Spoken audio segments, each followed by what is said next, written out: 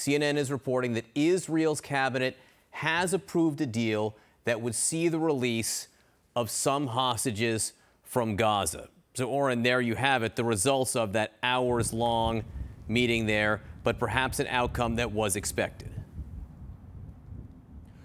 Absolutely. Netanyahu knew he had the support for this, and it's not just within his government. Certainly there were some elements that were trying to push against this, but not only did they not have the votes to scuttle the deal, they also didn't have the votes to take down his government. So Netanyahu probably not too worried here. He also knew, based on public opinion polls we have seen, that this was what the Israeli public was demanding. Even if it wasn't a deal for all of the hostages, it was a demand to begin the process of bringing home at least some of the hostages. Not a surprise. Women and children are first. They have gotten, frankly, much of the attention, and many of the international calls were to release women and children. So after hours of debate and a legal and political process, again, the smaller war cabinet, the security cabinet, and then the full cabinet, the deal itself has been approved, as we've reported. I will point out one more thing quickly, John. There is now a 24-hour period where anybody who opposes the deal can file at the Supreme Court and try to stop it.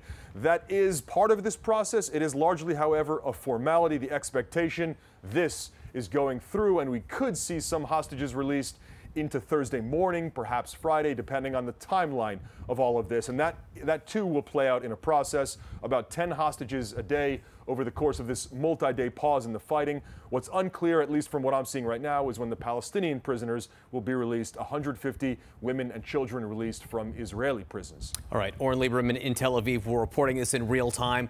We'll let you get back to working your sources. Let us know if you hear anything new. In the meantime, Israel's prime minister today thanked President Biden for his role in the hostage talks. We can now call it the hostage deal. CNN's Alex Marquardt is with us more from the effort on that. And Alex, what are you hearing from your sources now from the White House about this deal? The hostage deal and the prisoner swap, John, as Oren was just noting there, that we expect Palestinian prisoners to also be released from Israeli prisons. I should note, I'm also looking at my phone here because another part of what we expect to happen in the coming hours is a statement by Qatar, which has been the main mediator in all of this. They have a very important role as the ones who speak directly with Hamas. They also engage at the same time with Egypt and the United States. The U.S., of course, doesn't deal directly with Hamas because they are a terrorist organization. So we are expecting a statement to come from Qatar. It is a possibility that it comes tomorrow because it is so late in the region.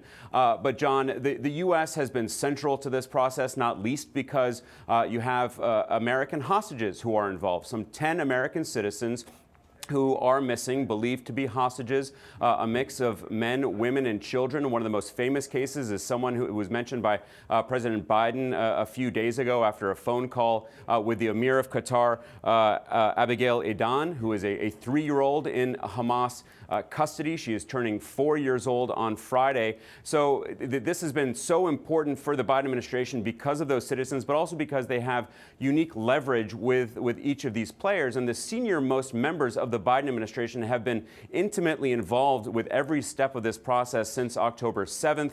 We've just seen the top White House official for the Middle East, Brett McGurk, return from the Middle East, where he was continuing with talks. The CIA director, Bill Burns, has been in the region speaking with his Israeli and Qatari counterparts. And then the president himself has also played a significant role on the phone repeatedly with his counterparts from Israel, from Egypt, from Qatar. We heard from the White House earlier today saying that he usually gets updates multiple times a day, jumping in where he feels appropriate on a personal level. So this is going to be something that we expect the U.S. to continue to participate in. We do believe that some American citizens will be among this first release of these 50 hostages. Hopefully it will be more in the days after that, and that this framework, these conversations will continue. Prime Minister Netanyahu saying two important things today, thanking President Biden for getting a better deal for the Israeli people, but also saying that the fighting will continue after this pause in the fighting. So we do expect those negotiations to continue, as Oren was just touching on. Even if, say, 50 to 70 hostages are released in the coming days, the vast majority of those 236 hostages held by Hamas will still be in Gaza, John. All right, Alex Marquardt, stand by, getting a little more information. We are hearing that the deal was approved by the Israeli cabinet with a significant majority. That is, according to a government source talking to CNN. Let's go now to CNN's Becky Anderson in Doha, in Qatar, where the framework agreement was hammered out. Becky, at this late hour where you are, what are you now hearing?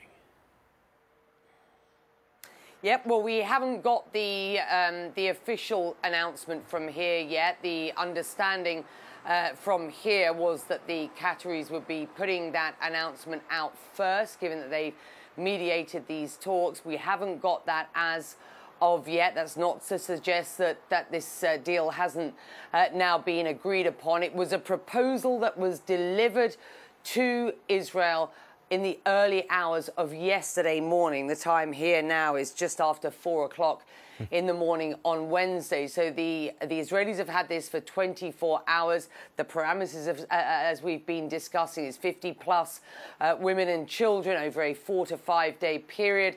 Aid coming in, aid trucks coming in through the border, and this pause during which hostilities would cease both on the ground and for periods in the air. As I say, nothing further from the Qataris, who've been mediating these talks for weeks. They have been complicated.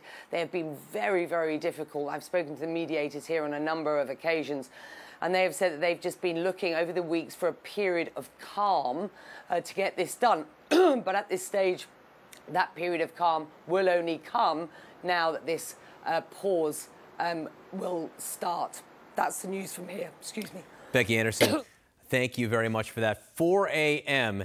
in Qatar, the Qataris, a central player in working out this deal, which the breaking news is has now been approved by the Israeli cabinet. As many as 50 Israeli hostages expected to be released in the next several days in exchange for 150 Palestinians and a 4 to 5 day pause in the fighting.